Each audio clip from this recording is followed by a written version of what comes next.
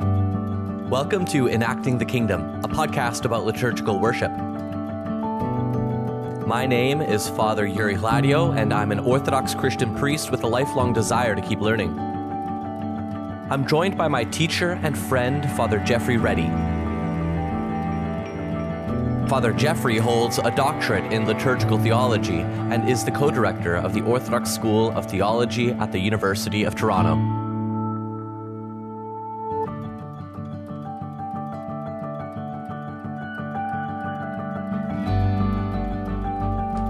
Welcome back, everyone, to another episode of Enacting the Kingdom. I'm here with Father Jeffrey, and today's topic is the narrative trajectory of the Kathisma, or Kathismata. So this is a kind of a tricky one because, as we've learned in previous episodes, the Kathisma is appointed on a continual basis, that you just pick up where you've left off in the Book of Psalms. So if you're coming to church on a Tuesday, the theme of the Psalms you might be reading is not directly associated with like the themes of Tuesday or with like the theme of the yearly cycle. It's just going to be the next Psalms. That's right. So, but we're also going to talk about, I think, starting now is the Kathisma that's appointed for Saturday evening, which is Kathisma 1, Blessed is the Man, and that's what I think most people would be used to the point where we call that part of the service the Blessed is the Man. That's right. And people might be altogether surprised if they showed up at a daily Vespers service during the week and found something else happening. So, it's an interesting thing as we talk about, narrative trajectory of the thing, because you'd assume that the narrative kind of placing of each part of the service within the whole structure of the service depends on it, kind of fitting in thematically or in kind of some sort of developmental, way. So here we have a slightly random element happening in terms of the appointed, psalms for that time. And that will change throughout the year. We've just actually recently moved at Vespers from one schedule of Kathismata to another. And that's because actually at this time of year, once we pass the autumn equinox, we have more night than day. And as a consequence, there's more Kathismata appointed for matins, which is still a nighttime service. It's supposed to end with dawn. So there's more dark. So what do? You have to have more of the Kathismata happening during the night. And it means that the availability of psalm readings for Vespers is a little bit more constrained. So actually at daily Vespers now we've moved into having the same Kathismata at each, daily service. So that might be a slightly more familiar thing. It's actually Kathisma 18 that is read. And, it's one that people may be a little bit more familiar with, particularly if they've been through Lent and, Lenten services and that sort of thing. But in principle, it could be, you're at any point in the narrative, so we can talk a little bit about that and how Psalms work or don't, depending on, what their themes are. But you're quite right. I think for most people, Saturday evening Vespers or eve of a feast Vespers, so any of the great feasts, their experience would be, the first stasis of the first Kathisma, which begins with Psalm 1, verse 1, Blessed is the Man. So, could we talk a little bit about, because my assumption is that when you sit down on a weekday Vespers or whatever, and the reader begins reading just the next psalm in the book as appointed, it would seem that there isn't much connection with the sort of narrative that the service is providing. Is that a right way of thinking about it? Sorry, I just got distracted. No, that's fine. That's fine. Ask that question again and then erase what you just said. Yeah. So when I think about the Kathismas and how they're always going to be just sort of the next psalm, basically, it seems to me that there's not much connection with the actual service. And that I'm starting to see the weaknesses of me saying that, but maybe you could speak a bit more to that. One of the interesting things, though, is, how the Psalms do work regardless. Okay, so we can come back to that idea. But in terms of the way thematically Psalms get put in specific times, we've spoken about that before. We started this whole series with Psalm 103 and, how it's themes of creation and God being in sovereign control and ongoing creation and everything. That was a really important, psalm to begin with. It also has themes of evening, associated with it. And you get that, throughout the service at different times. Psalms appointed because they're about repentance, or because they're about the morning, or because they're about the middle of the night. Or because, at the end of Vespers at a vigil, same thing with Divine Liturgy, the Psalm, 33, the reversal of the powers of this world that is being kind of announced. So those are kind of obvious thematic things. But it's interesting how, very subtly, all of the Psalms are kind of always appropriate. And so we'll talk about, what the moment of the Kathisma is all about, which is, about being quiet and still. We spoke last time about the whole desert practice of liturgy, essentially, and how that we still have these moments, during the service, which partake more of the desert or monastic practice rather than kind of cathedral city practice. And the kind of place that we're put in as worshipers at that moment invites us to kind of still make connections. It's not just about, okay, we're going to accomplish this thing of getting through some more Psalms and, check that off a list, Martin Luther style. You may know that the whole Protestant Reformation was kind of started because he got behind in saying the Psalms and he got all worried about that. And so he wanted to kind of do away with that as a program, as a kind of job to do. And we don't think of it in those terms at all.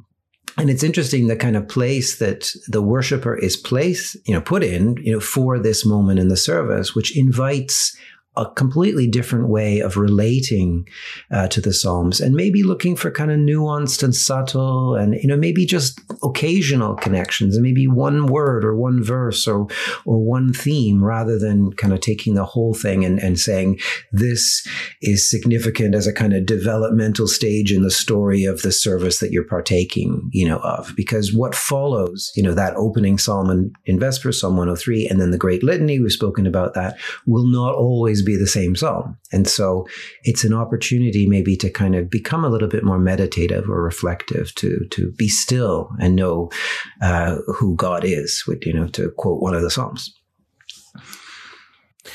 So one of the ways that I think we can go about this particular episode is to look at the first Kathisma, which is done and appointed for Saturday evenings. So most listeners will be most familiar with Vespers in the context of Saturday evening in anticipation of the service of the resurrection on Sunday morning.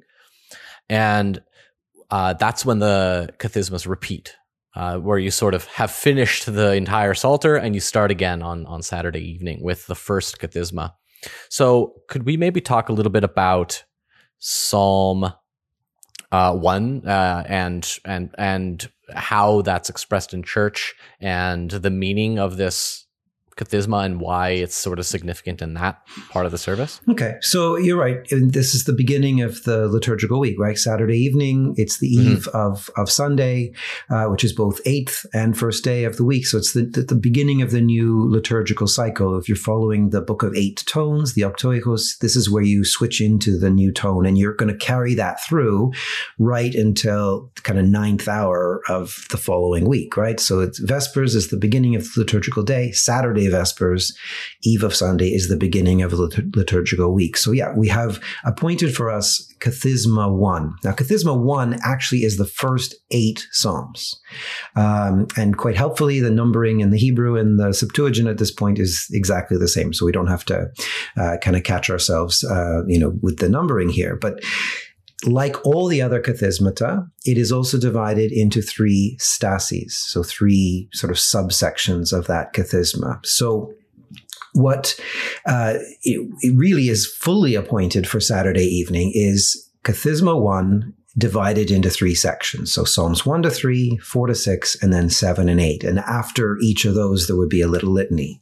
Now, that would be a kind of, fullest monastic practice where all of the Psalms, you would do what you would do in a kind of normal, daily Vesper service. You would just quietly, sit down and the Psalm would be meditatively read, going back to that desert practice we spoke about last time, where, one person is reading and the others are sitting, contemplating, meditating on the words that are being chanted. But of course, there's always the pressure of, city and cathedral practice and so forth. We've talked about that before, how, things are sung, they're much more festive. And this is, of course, the eve of the Feast of the Resurrection. It's a mini Pascha. And as I say, it's also the same kathisma appointed on the eves of great feasts. So therefore, it's rarely practiced in that way, that, the way you have it kind of daily Vespers. So actually, there are two ways, that this can kind of pan out. The most common way is for the first stasis of that first kathisma, that's to say Psalms 1 to 3. You get an excerpted, set of verses. Couple verses from Psalm 1, couple verses from Psalm 2, couple verses from Psalm 3, with an Alleluia refrain sung, and then a kind of Trinitarian doxology, at the end with another triple Alleluia. And that is what is typically packaged, you see it in choir books and, service books as "Blessed is the man." And that, about 8 verses altogether, 6 to 8 verses with Alleluia. There are different, kind of selections. There came to be a fairly standard one that you find in a lot of Slavic churches, in any case. And there are various compositions made for that, and beautiful compositions. So it becomes like a hymn like any other. And a lot of people may not even really remember that it was a psalm in the first place. Could I actually just read those verses right now? Yeah, let's do that. So it starts, Psalm 1, verse 1, the very beginning. Blessed is the man who walks not in the counsel of the ungodly. And then it would go to Psalm 1, verse 6. For the Lord knows the way of the righteous, but the way of the ungodly shall perish. And then moves to Psalm 2, verse 11. Serve the Lord with fear and rejoice in him with trembling. Psalm 2, verse 12. Blessed are all who trust in him. Psalm 3, verse 8. Arise, O Lord, and save me, O my God. Psalm 3, verse 9. Salvation is of the Lord, and your blessing is upon your people. And that's it. And then you end with glory to the Father and to the Son and so on.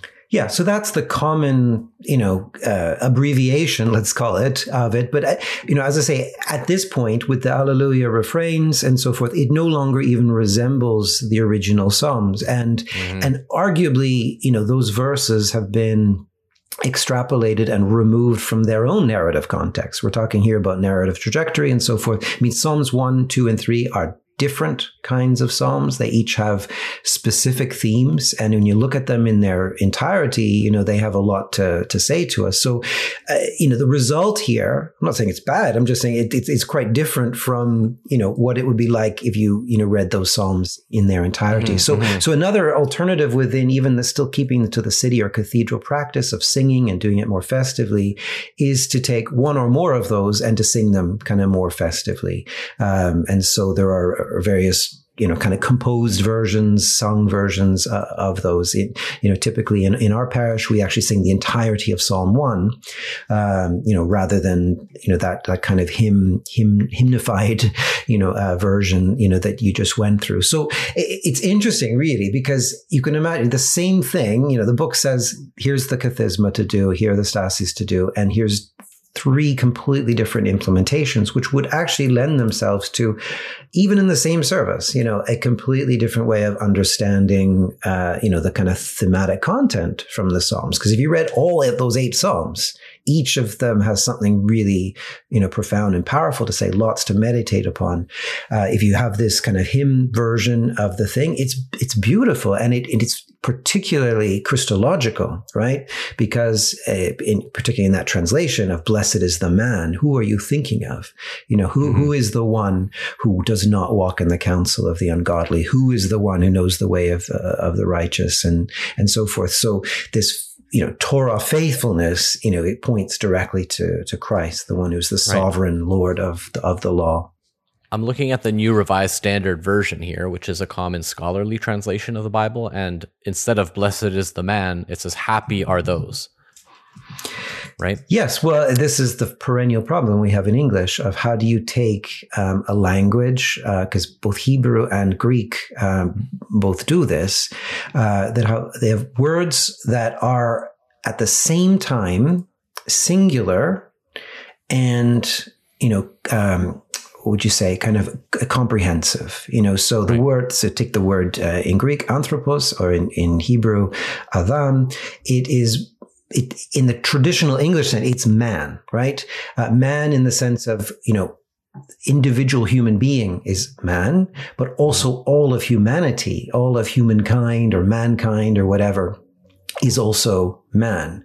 Now, it's difficult to use that word these days because people have kind of said it's not inclusive language. So that you mentioned the NRSV, one of its hallmarks is scholarly translation, but also using inclusive, language and so forth. Well, the danger of that, of course, is we lose that beautiful tension between the singular and the comprehensive. We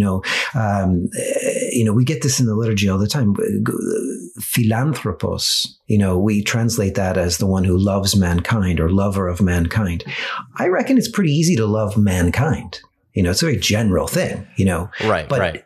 If you are philanthropos, which literally, friend of man, it's not just the generic humanity that you have to address with your love, which is, in the abstract, really easy to do. And most Christians would sign up to that. But every one of those human beings, so I like the fact that traditionally, if we can preserve the meaning of man in English, it does the same thing because it works on the singular level and that comprehensive level, which is, because it's both in the Hebrew, both in the Greek. And of course, it also has, in this particular case, a Christological focus. You think of, not just everyone who does this, being blessed, but in fact, the one who truly and fully did this and therefore guaranteed and secured our salvation is, the one who came, God himself who came and, fulfilled the fullness of the law. So what does the Kathisma on Saturday evening Vespers, what does it offer or what does it contribute to the narrative purpose of Vespers? Well, this is where you'd have to answer that question differently depending on how you've implemented the Kathisma. So let's go with the hymn version that you read out. So it's the two verses from each of Psalms 1, 2, and 3. And so what is the kind of picture that's filled out there? Well, let's remind ourselves, where we've come from in this, because, we've done the scene setting, right, in that opening Psalm of Creation, which has not only set the kind of stage of creation on which we operate, it is literally, the stage that we live our lives on. We can't go outside of it. We're actors that have been placed, within this framework, and we can't extract ourselves from it. So, but what is that scenery, that backdrop like? It is the ongoing, loving, creative power of God, the one who is in control, the one who has ordered all things, and everything is blessed that follows through, with the ordering of creation and that kind of purposefulness of creation that is set out there. And then, of course, after that opening psalm, we have this litany where we gather all of the world that we know and we commend it to God, and we head towards this end, which is God's peace, God's shalom. So interestingly, the next kind of narrative move in Saturday evening and Festal Vespers is in this hymn that has been drawn out of Psalms 1 to 3, which is a reflection on the one who is faithful to those purposes of God, is the one who does not get distracted into other purposes, does not go after the things, the wicked, the ungodly, those who are not faithful to God's law, to his Torah. And obviously, in the broadest sense, the Torah, the law of God, is simply the reflection all through creation of God's creative, loving, purposes to kind of establish this peace, this shalom. And so the one who comes in and embodies that is the one that we sing about. And that is the one who is blessed. And all of those verses that you referred to kind of pull us back towards that. The way of the righteous, serving the Lord, rejoicing in the Lord with trembling, taking refuge in the Lord. And now a hint, arise, O Lord, save me, O my God, that there are times when, we need to be brought back to that, which will be, of course, be the next major narrative move that we'll make in the service, about crying out from the depths of where things have maybe gone a little bit awry. Something that wasn't even really that hinted at in that opening psalm, maybe, towards the end where it spoke about, sinners perishing. And it was alluded to in the sense of the kind of petitions that we brought in the Great Litany, the Litany of Peace. But here it's now going to be sounded a little bit more strongly. Yes, God has set all things into motion. God continues to create and draw all things towards his ultimate loving purposes. But we do get things wrong. And so the contrast that's offered, in this psalm between the one who is godly and righteous and following it in the kind of proper line towards that end, is made with the ones who aren't. And maybe, just maybe, we are not fully partaking of the faithfulness track. And we're going to need to address that in a very, very profound way in the next kind of move, which will be the Lord I have cried, or Lord I call psalms that we will sing. The podcast you're listening to reflects only the public aspect of our overall project. For those interested, we actively post new episodes on our private podcast. This private space gives us the freedom to debate, discuss, and disagree about open and sometimes controversial theological questions. To get access to these episodes and to join our online community, you can become a patron of the show. We can only continue this work through the generous financial support of our listeners. To become a patron, head over to patreon.com/enactingthekingdom and select which tier of support you wish. Again, that's patreon.com/enactingthekingdom. And now, back to the show.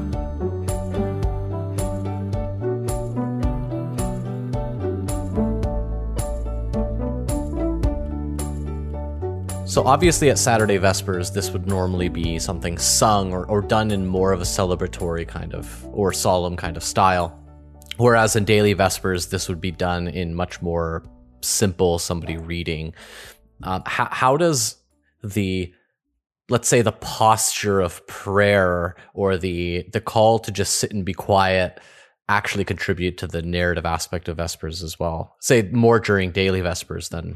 Yeah, and of course, the answer here can't depend on the specific content of the Psalms, because those will vary over time, or different times and seasons of the church year. Different Psalms are appointed for there. But just that fact of having set out the stage of creation and the purpose of creation to move towards this peace, this shalom, this all-encompassing glory and grace and well-being that God intends, what does it mean to then stop, to be still, to kind of pause and reflect a little bit? I think it's a wonderful thing that we still have embedded in our service. You can imagine, there was a time when there was something that was purely a cathedral rite, and it didn't have very many of these moments. This really does, derive from more of that desert practice, that monastic practice. And so when those practices come together, it has afforded us these moments of stillness.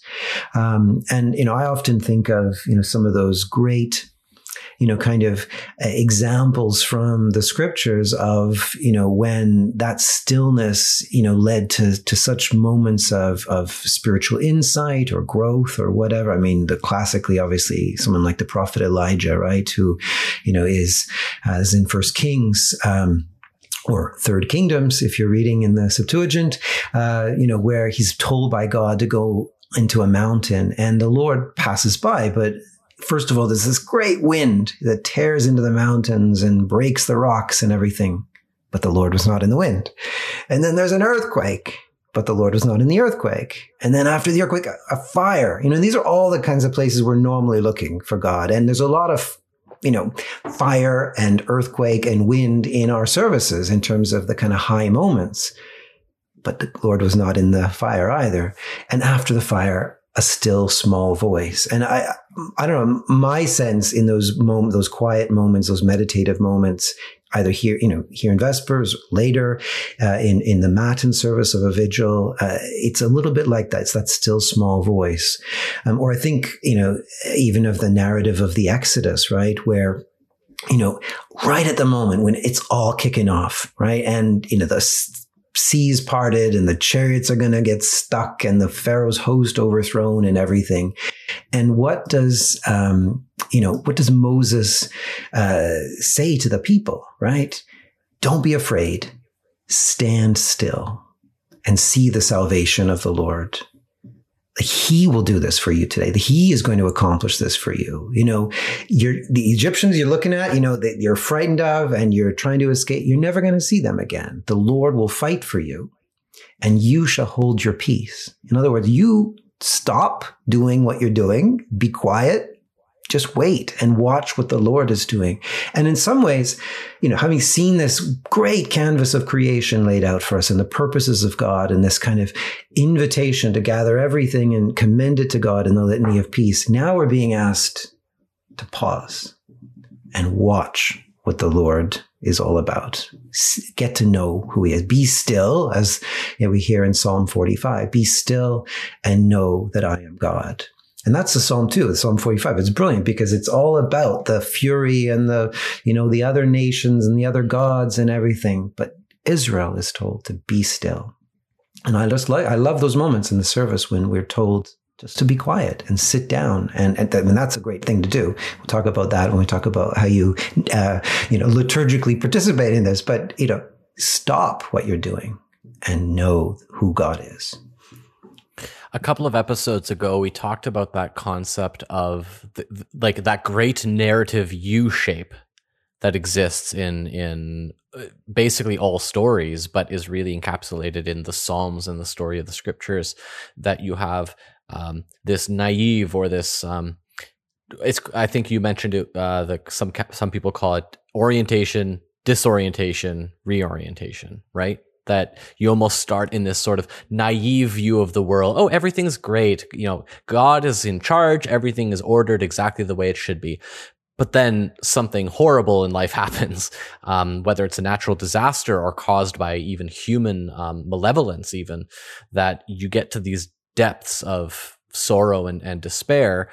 And then you have this rise out of that and into this reorientation or this type of joy or knowledge that can still understand the depths of human sorrow. So it's understanding that God is in control, but not in a naive way.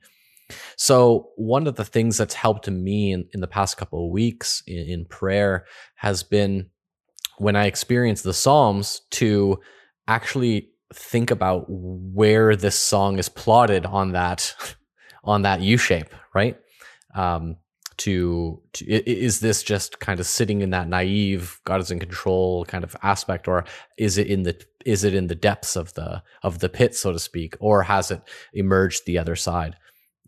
So that was really helpful to me. Yeah, and you're quite right. And I mean, it's not even also about where the psalm is pitched, because that's about, the psalmist in their context of where he is writing out of in his own life, or the community that's, kind of surrounding him.